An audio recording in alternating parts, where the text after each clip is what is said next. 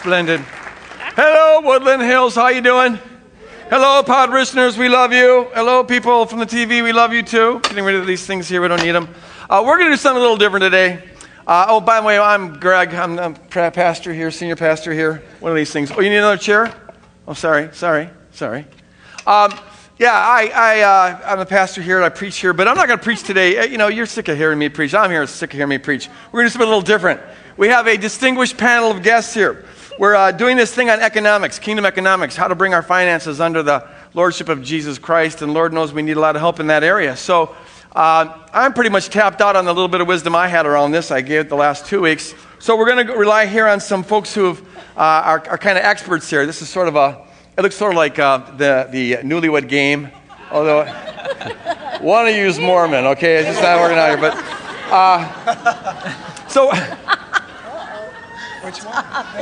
So we're going to be asking them questions. You guys have been mailing in a lot of good questions about finances and stuff, really practical stuff, the stuff I'm not very good at. So we're going to take some of these questions and just ask our guests here to speak on them. This is Nancy and Bill over on the far right. I met them. They haven't attended church here for a long time, great people. But we got talking the other day in Subway. And you want to be careful when you talk to me about anything because you might end up on stage like these guys. So they were telling me about some of their experience, and I thought, man, that'd be a good thing for us to hear. So we asked them to be on the panel. This is Sue, and this is Sue.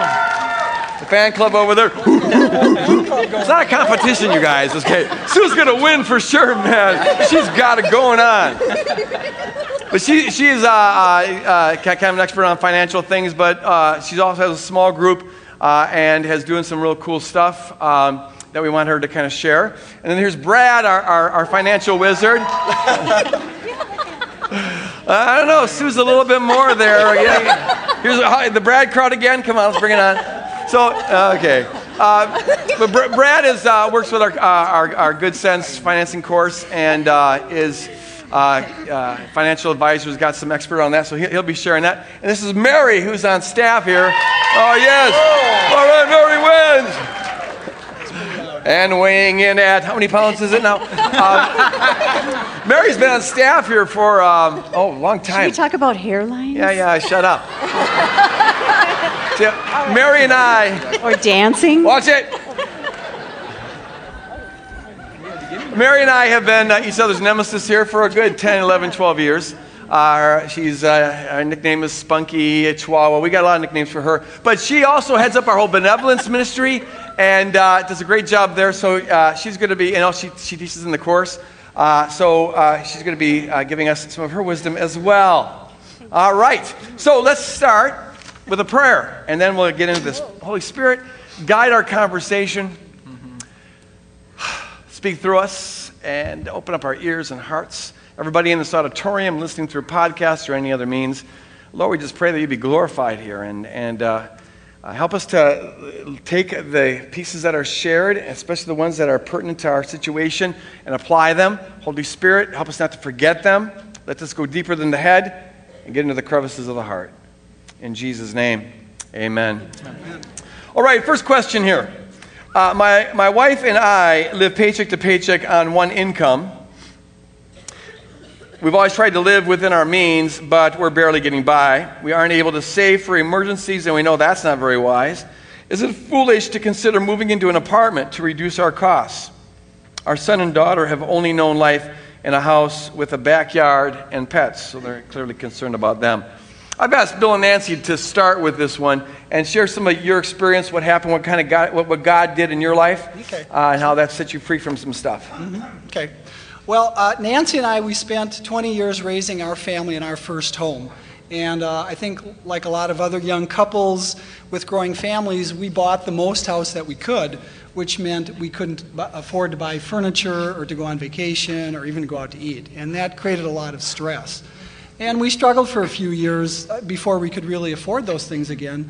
But we kind of fell right back into that trap again, that American beast thing that Greg's been talking about, where we just spend up to our limits of our income. And we did things like we refinanced our home a couple times, and we took cash out to buy the kids dental braces and to replace our cars and to finance our college expenses and such. And we were basically just living paycheck to paycheck without really saving anything. And as long as I had my job, that was okay, but it was really stressful because I was the sole financial provider for our family. And I just remember praying, God, there's got to be a better way to live. And it just so happens at that time, Greg was teaching on simplifying our lifestyles, which meant kind of for us getting out of the rat race that society we allow ourselves to get sucked into. And some of us overcommit our time and some of us overcommit our finances so that we don't have anything left over for God or other people. And some of us do a lot of those things. So Nancy and I at that time, we just felt really that God was convicting us, and we finally decided to do something about it. Well, feeling God's call to simplify our lives, we decided to take the first step of obedience, which meant starting to weed our house out. So I donated things, I sold things, threw things away, and we continued this process over about 2 years. And at the same time, we started looking for less expensive housing. But everything we looked at, condos, townhomes, didn't seem to reduce our monthly expenses. So we just continued to pray. And then one night, we were having dinner at Toby's on the Lake in Oakdale, and we noticed a mobile home park across the lake. And my wonderful husband suggested that maybe we should live in a mobile home. Now, to fully understand my answer, you have to know that we were living in a big, beautiful home that we had just fully redecorated for the first time in 20 years. So I crossed my arms and I leaned forward and I said something really spiritual. I said, you can take that mobile home idea and put it up where the sun don't shine. She was referring to the attic, up in the attic. They don't get any sunshine up there. There's no windows, so it was a good idea, really, yeah. Well, during dinner, I calmed down and agreed to check it out after dinner. So there were a few homes that were Took 4 glasses of wine to get her to that point. Well, there were a few homes that were right on the lake, and one happened to be for sale. And we called the number, and the realtor told us, he said, I just put that sign in the window there. But he agreed to come over. And we walked in, and after about 30 seconds, my husband turned to me with eyes as big as saucers, and he goes, could you live here? And I said, can I redecorate? And he said, yes, you can. And so he turned to the realtor, and I'll never forget it, he goes, we'll take it. And for anyone that knows my husband, he's a very conservative man, never makes rash decisions, and so this was completely uncharacteristic for him. But really, we both knew when we walked in that it was God's perfect plan for us. So the reason I tell you this is because I want to encourage you to consider options that are outside the box and things that may, at first glance, seem a little crazy. So our home sold in 7 weeks, and when all was said and done, we had reduced our possessions by about 80%. Wow, excellent. So here, so in this case, it sounds like you're kind of saying, well, don't jump to the conclusion that may be an apartment. Maybe it's something else. And because it sounds like you guys didn't really have an end game. You just felt like, okay, the Holy Spirit's doing something here. So you start moving in a direction. Right. And that's really, I think, a crucial principle. Don't jump to some conclusion about where you're going to end up. Just start moving in that direction. Because I imagine if 2 years earlier someone had suggested you moving into a mobile home, you might not have been very open to it. In fact, you weren't open to it 2 years later, but God does a miracle. But, so you grow into it. You move into kind of a trajectory and start unloading stuff. Doesn't it feel good to unload stuff? It does. Michelle and I are just like dumping left and right, like this, throwing it off the Titanic. Yeah. It's amazing the crap you accumulate. Oh, Yep, amazing. exactly. It's clutter. We felt so much lighter and just had so much more time and energy for other things, people, and serving the Lord. And we moved my mom to town a couple years ago. Okay, so it freed you up to do some stuff that you hadn't been able to do before? Yep. Well, in fact, the day that we signed all the closing papers, we were debt-free. And we had reduced our monthly expenses by 75%. So Wow. we were feeling really relieved, and we were really thankful for God of that. But that wasn't the end of the story, though. Just about a couple months after closing, I got laid off from my job of 29 years. And I could have been really kind of miserable about that, but I wasn't, because throughout this whole process, we had really learned that God was preparing the way for us and kind of was taking care of us. So in fact, instead of looking for another job, God actually led me to go back to school to become a marriage counselor, which is a passion that I have, and I volunteered at church here for the last 7 or 8 years. So with our reduced expenses, I've been able to go back to school full-time without having to work. Oh, wow. So that's been a real blessing. So that was Amen. 2.5 years ago. That's good. And this isn't for everybody. This is not a formula or whatever, but it's something, we're just throwing out possibilities that God may lead you to. But in this case, I mean, the price you were paying for that oversized home was not just the money, because, I mean, you really can be strapped. It can be a ball and chain around you, because in this case, you might have been stuck in a occupation that really wasn't your passion, right, your greatest desire, but you could never get free to look at other options because you had to make the house payments and whatnot. So it just provides a lot of freedom. Mm-hmm. Amen. Well, thanks for sharing that. Really appreciate that, and glad we had a chance to talk at Subway, so you got up here. Excellent. Anyone else want to add anything to this first question? Yeah, if we could just go back to the question itself. It's I thought the way that they worded this question, and I don't know if a lot of you have this question, but the way that they worded it specifically, would it be foolish to consider this moving into an apartment? And then the end of the question was them being worried about their kids, their son and daughter who are used to the backyard, used to the pets and that kind of stuff. And I think the only thing that would be foolish in this situation wouldn't be moving into the apartment. It would be not bringing the kids into that situation and letting them be a part of that decision. I don't know how old their kids were, so if they're 3, that's not going to work. But if you've got kids that are a little bit older than can understand, I think that I know growing up with myself, I had parents that didn't have any money, was raised by a single mom, and so I always knew what our finances were because it was always nothing. But most... See those little goose eggs, Brad? That's us. Yeah.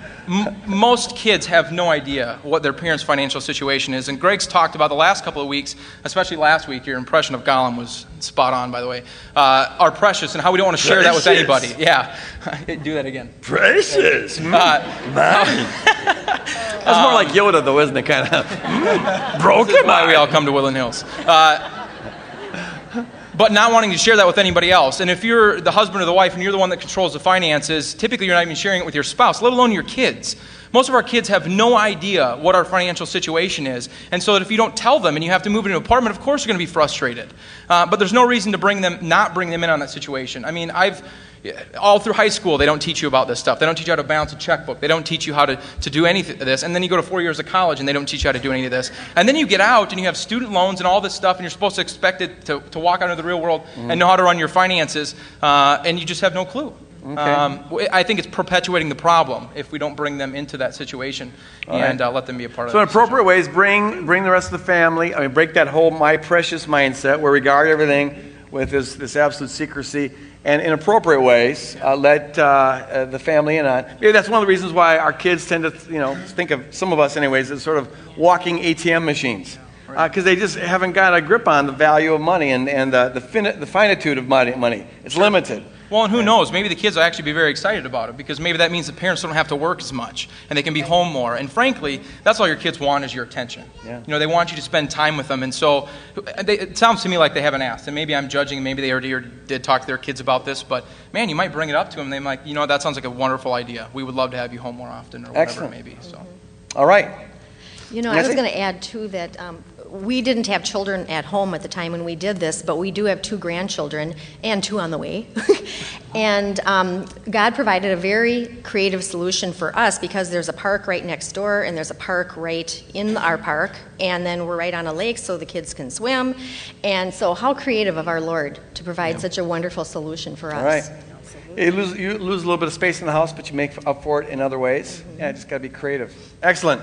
Okay, so number 2. We have 6 questions we're going to get through in the next 20 minutes. Maybe. My husband and I have made some poor decisions and have a number of debts. Welcome to America. They are feeling overwhelmed. We feel that it's overwhelming, though, and we're not great with finances to start with. Where do we even start? How do you begin? I mean, sometimes it feels like you're looking at Mount Everest. You got this debt, and you get deflated. You can't even start. So they're asking, where do you start? Mary, would you like to weigh in on this one first? I would like to weigh in on this one. That's a great question, and a lot of us find ourselves in that very situation. And With this family, it's hard to know if, if the wife is able to go back to work.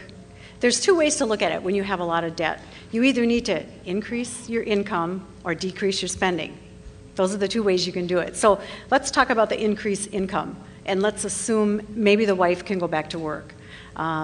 So it's not just, there's some cost involved in that, and that's what you have to look at. There's a cost of going to work. You need new clothes, you need to have money for lunches, maybe you need to pay child care, parking, all those kinds of things you need to factor in. And as Brad was just talking about, it's not just the financial cost, but there's an emotional cost, there's the stress factor, there's the cost of being away from your family. So all those things you kind of have to pull together and say, is it really worth it?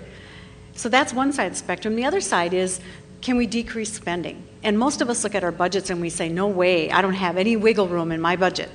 But when we do the Good Sense classes, we find out that people really do have some wiggle room in their budgets. And we start looking at things like entertainment or going out to eat or what economists call that latte factor.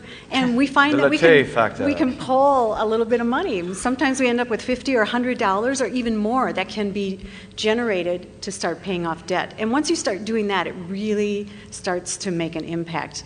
So those are two ways of looking at it. Okay, so start by getting real with your finances. Yep. Find out how much you have coming in. How can you maybe increase that? Get real with how much is going out, because a lot of people don't know that, and ask what can we cut corners there. Absolutely. Start with baby steps. Yep. All right. Go ahead. And one other thing is families could possibly move in together, share resources. They could really cut their costs in half. And I know it's not really embraced by our culture, but it also build community along with that. And just one other comment on how we think about resources. In John Ortberg's book, When the Game's Over, All the Pieces Go Back in the Box, he made a great analogy. He said, we would never go to a Motel 6 and spend our life savings on fixing the room up because it's a temporary solution.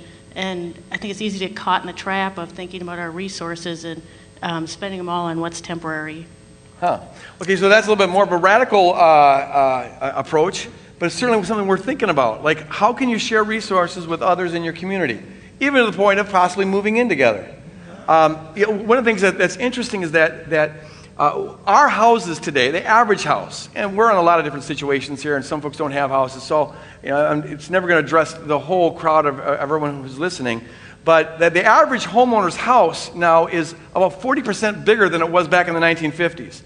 And we've just acclimated our expectations about size and what we need and things of that sort. Where if you put that in a historical context, it's bizarre how much space we have compared to people around the world today. You heard some folks from Haiti earlier about they got 12 people living in a two-room little house, and that's maybe exceptional in terms of its smallness because of this catastrophe. But by historic standards, our houses are mansions, and do we really need all of that?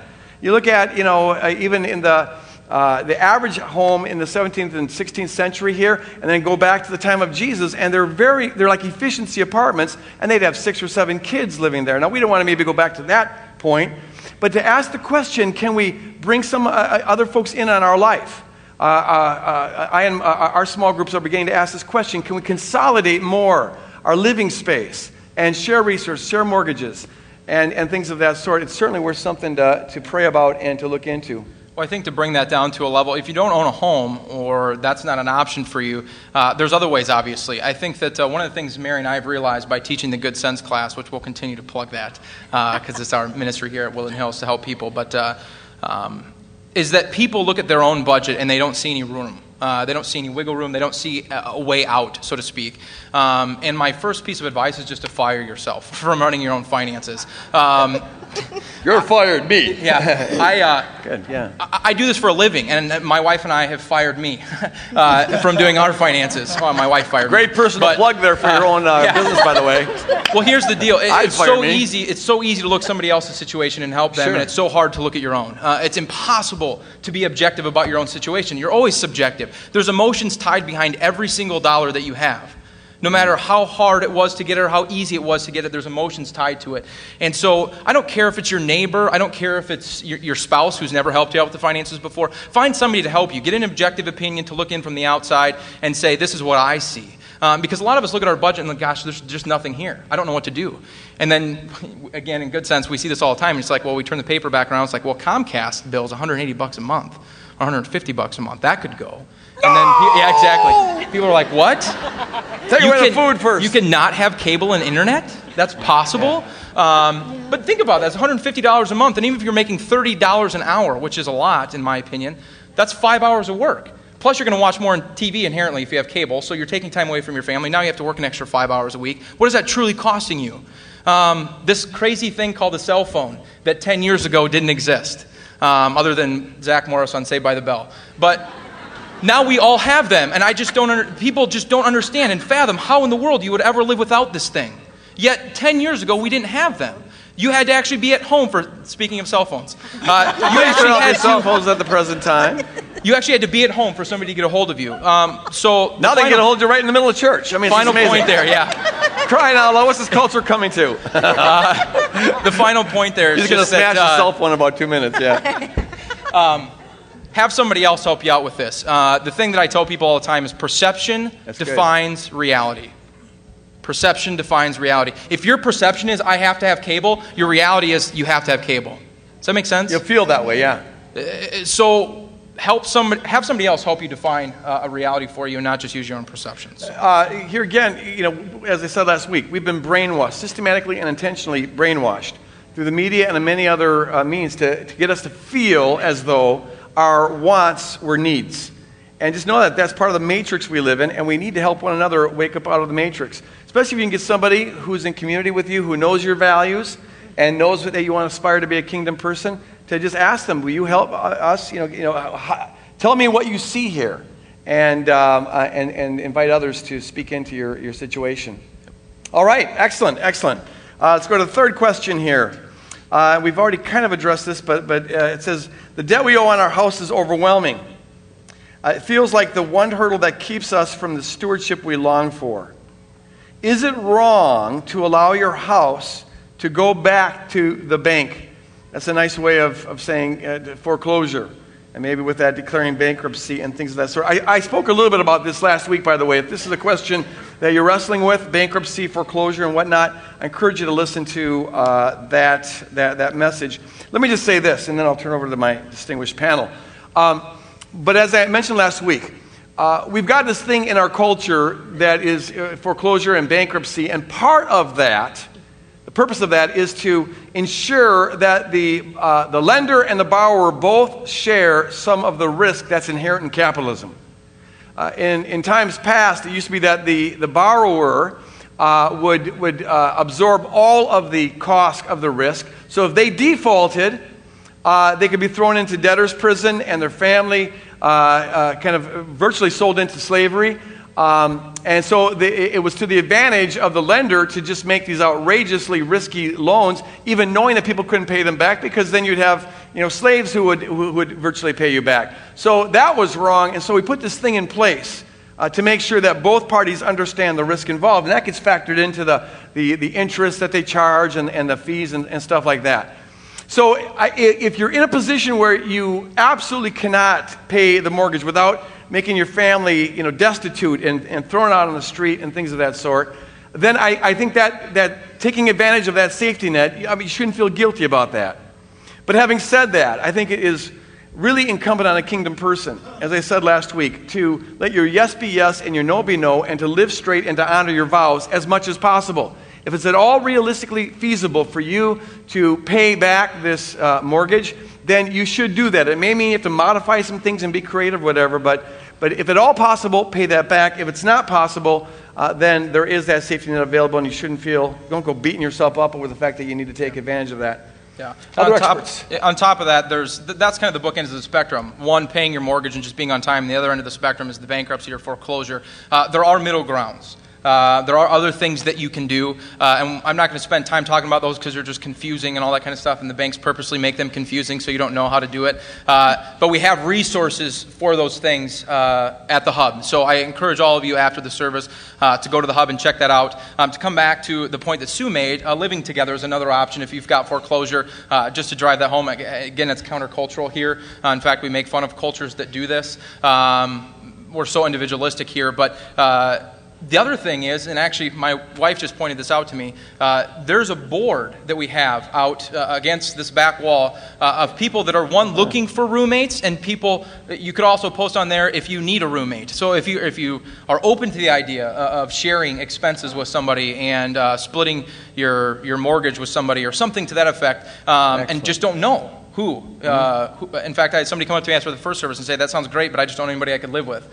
There's people that need somebody to live with. And you can, so again, use those resources that we have here at Woodland Hills. That board's, again, right up against this back wall. And check out the hub as well. So. That's the community board. And at the hub, we also have some handouts that we gave some of them last week, and we have some more this week to help you with all these sorts of things, budgeting and whatnot, resources that are available. Anyone want to add that? Something to that? As most of us, a lot of us find ourselves being really house poor, which means we're living to support our house, basically. And in this economy, a lot of us are even upside down in our mortgages. But there Can you explain what that means, upside down? Upside down means you owe more on your house than what it's worth, because the houses have depreciated in value in the last couple of years, as we've all seen. So there are some programs available that you don't have to be behind on your mortgage to qualify for. There's certain criteria, but you can have your mortgage, modified, which means you just do a different interest rate and a lower payment to stretch it out or whatever. So make sure that you look at the resources that are back there and check it out, because it might be really helpful for your situation. Excellent. Okay, just to keep this panel on their toes, because it's the third time we've talked about this, I'm going to mix it up a little bit. Dan, I'm mixing it up. I want to go and talk about cars, because that's when we had to kind of, shortchange last time. What's the best way to buy a car? Should you take out a loan to get a new car with a warranty? Should you buy an older car, but then you may have to pay for repairs on it? And what about leasing? Is leasing a good idea? Sue, would you start us off on that one? In general, it's the best option to not buy a new car. It depreciates the moment you take it off the lot, and if you've taken out a loan, it's easy to quickly owe more on the car than it's worth. And with a used car, you can once you're done paying for it, you could continue to make the payments to your savings account, and when you come to buy the next car, at least you have some money or maybe the full amount to pay for the next car, so you're not in debt for the following car. In general, with leasing, if you own a business, sometimes it's a good idea because it's a write-off, but in general, again, you're left with nothing at the end of the lease. So it's kind of like just renting a car and you're not really getting any equity for it. Exactly. So your second suggestion is buy a used car where it's not going to depreciate, at least not as quickly. And then when you pay that off, just keep on paying yourself so you can save up for the next car. Now, there's a novel idea. What if you actually bought the car and didn't take a loan out for it? We have this assumption that everything's got to go on loan. Okay, so that's good. So, how much does a new car, you go out and buy this nice car, how much does it depreciate when you drive it off the lot? About 20%. Okay. So on a $20,000 car, that's what, $4,000? Yeah? Okay, just by getting it off the lot. In my head. All right, so think about that. Anyone else want to add, Brad? Well, some of them are more and some of them are less, obviously. I mean, the more expensive car you buy, the more it depreciates. You walk into the Cadillac dealership and drive your brand new car around the block and bring it back, and they'll give you about half of what you paid for it. So that's something to keep in mind. The thing with leasing to keep in mind is even if you don't own a small business, you can lease a car, but they sound really good at the front end, but there's always a lot of gotchas there. Like if you go over your miles, they really ding you at the end of it. If you have kids that like to spill Kool-Aid on your mats, they're going to charge you for that. If you get in an accident during the time that you have the car, they're going to charge you for that. So that's something to keep in mind. The fine print. Yeah. But the other devil's novel in the idea details. just to drive home is one of the things that we teach in the Good Sense Ministry is this perception that we have here in America that debt is expected and unavoidable. That's just what you do. When you buy a home, you just get a mortgage. And when you buy a car, you just take out a loan. I honestly believe that there's some people that don't even know that you can pay cash for a car. They just expect that it's like, yeah, I want this one. Okay, where's the loan guy? That's the next step, right? They will let you do that. It's kind of crazy, but they will literally let you walk in there and pay for it. And you don't have to finance it. So the idea of buying a used car, and then once that car payment is done, not to take that $200 or $100 or $500, whatever it was, and put it in your pocket and say, now I get to go on vacation or something like that, but to continue to save that so that the next car that you buy, you can actually pay for, and now you don't have payments. So one thing a lot of people don't think about, because we're so used to debt, that's just sort of the norm, is that it costs more to buy things on on credit than it does to buy things outright. On average, I've never asked this question before, so I have no idea if anyone's going to be able to answer it. But if I buy a car with cash, how much cheaper is it than if I were to buy it on a 5-year loan? Well, obviously, it depends on your interest rate. Yeah. But if you were to take out just rough numbers, if you were to buy a $20,000 car and you're going to pay 5% interest, you're going to end up paying about $27,000 for that car. So it costs a lot of money. I mean, look at your credit card statements. There's a new legislation that's passed. If you have credit cards, I don't know if you know this or not, that on your statement they have to put on there what if you made your minimum payments, how long it's going to take you to pay that off. It's usually like 30 years. And if you have like $10,000 a day, it's going to cost you like 34. But then they have to tell you if your minimum payment's 84, what if you make a payment of 100? What's that going to do? And it usually knocks it down to like 7 years. And you end up paying like on the 10 like 14, and it's only $20 difference.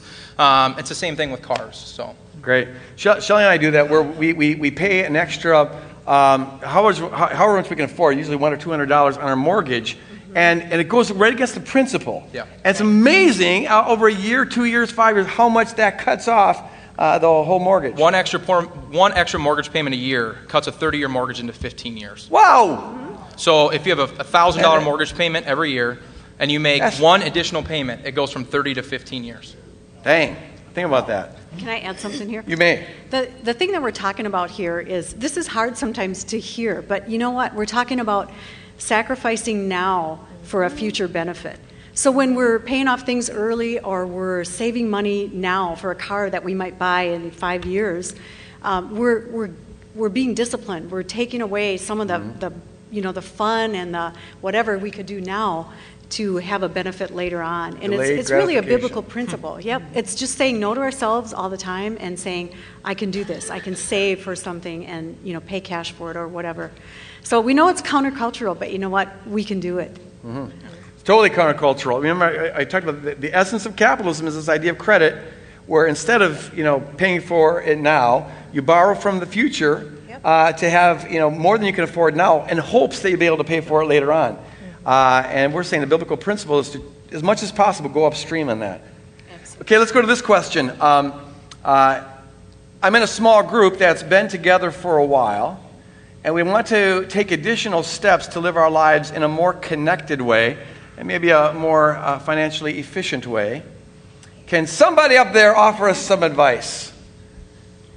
I can offer some advice. Okay, since you're the small group specialist, why don't you speak into this? First, I'd like to give a plug for Good Sense for small groups. So if there's any small groups out there that are interested in this sermon series, there's a 6 weeks series here that the church has that you can go through. How often do you offer that? It's a book that they can get from the church. Oh, it's a book, okay. I'm glad I asked. I thought it was a course. So there's a few things our small group has done.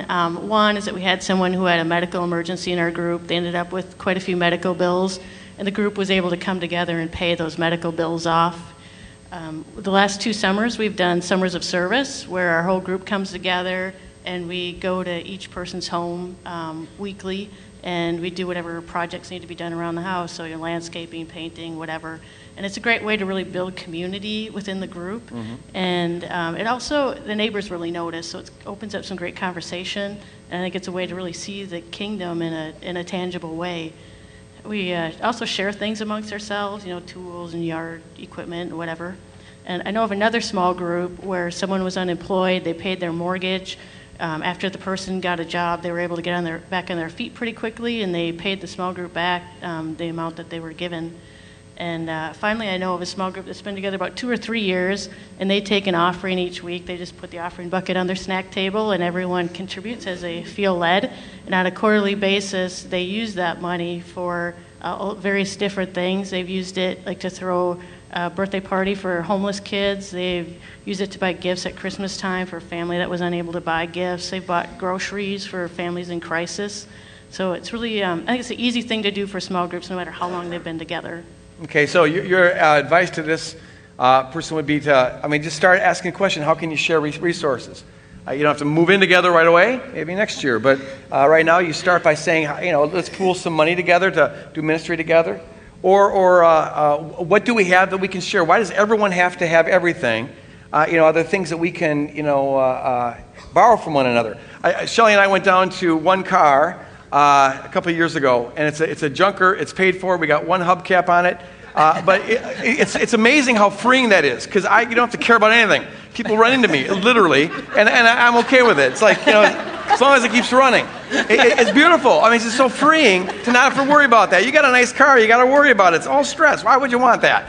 So, we drive that around. We got one car, but we've got friends who've got other cars, so we just mooch. And just call them up, hey, can we borrow your car? I got to go someplace or whatever. And we live close enough in proximity so I can walk over there. And they borrow stuff from us, and it's just about sharing. And that is, the ultimate, in the book of Acts, they had all things in common. And we're not there yet, but you want to start inching in that direction, sharing life, sharing time, sharing money, sharing resources.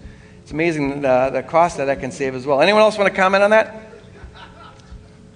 I think we pretty much covered it. All right. Okay, I want you to take this stuff to heart. And we just skipped the surface here of some of the stuff that you can explore. We need to ask the Holy Spirit to increase our imaginations, to envision different ways of doing life, so that we're not locked into the one that's been downloaded into our brains since we were little kids about how Americans are supposed to live. We need to be letting the Bible to inform us, on the lifestyle we're to adopt and the communities that we're to be involved in.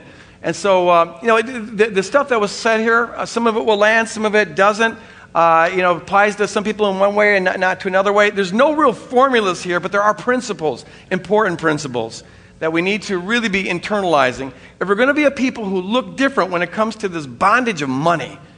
We want to surrender every area of our life to the Lordship of Jesus Christ. And for many of us, the hardest area is money, because there's such strongholds around that. So we need to be very intentional about this, letting others come in and speak into our life, and to live life in a more frugal way, that we have more time, more energy, more peace, and more resources available for the kingdom. I want to close in prayer, and I want to ask hey, first of all, can we, what? I want to talk about the Good Sense course. Go for it. We're doing the budget course on April 11th and April 18th. You can choose to come to either one of those. And it's actually a debt reduction class, but you can find out in there if you want to reduce debt, if you want to find ways to raise up extra money to put in an emergency fund for savings, or even start saving for that car that you're going to buy in like 5 years. We'll help you. Come to the class. You can sign up at the hub afterwards for either one of those days. We have childcare? And we have childcare for that. Does it cost money, and can I charge it? It is totally free. That's like kidding. No charging. All right, I'm going to pray. Thanks for reminding us of that. You might want to take advantage of those courses. I'm going to close in prayer. I'd like to ask the prayer team to come up here, and if you have any need whatsoever you'd like to have prayed for, come on up and pray with these folks, or the altar is just open if you want to just come and you and God get together and pray about some things. So, Father, as we leave this place, we pray, Holy Spirit, that you would seal on our hearts what we need to remember, to take on the beast, this very, very subtle but erosive beast, and to free us, to have your wisdom and your priorities, to wake up to the ways in maybe which we've been imprisoned, and the enemy has succeeded to suck joy and relationships and peace and effectiveness out of our life. Holy Spirit, seal what we need to learn as we leave this place and seek to bring every area of our life, including our finances, under your loving lordship. And in Jesus' name, all God's people said. God bless you guys. Go out and build a kingdom. Hey, let's give a warm thank you to our panel here. Good job, you guys.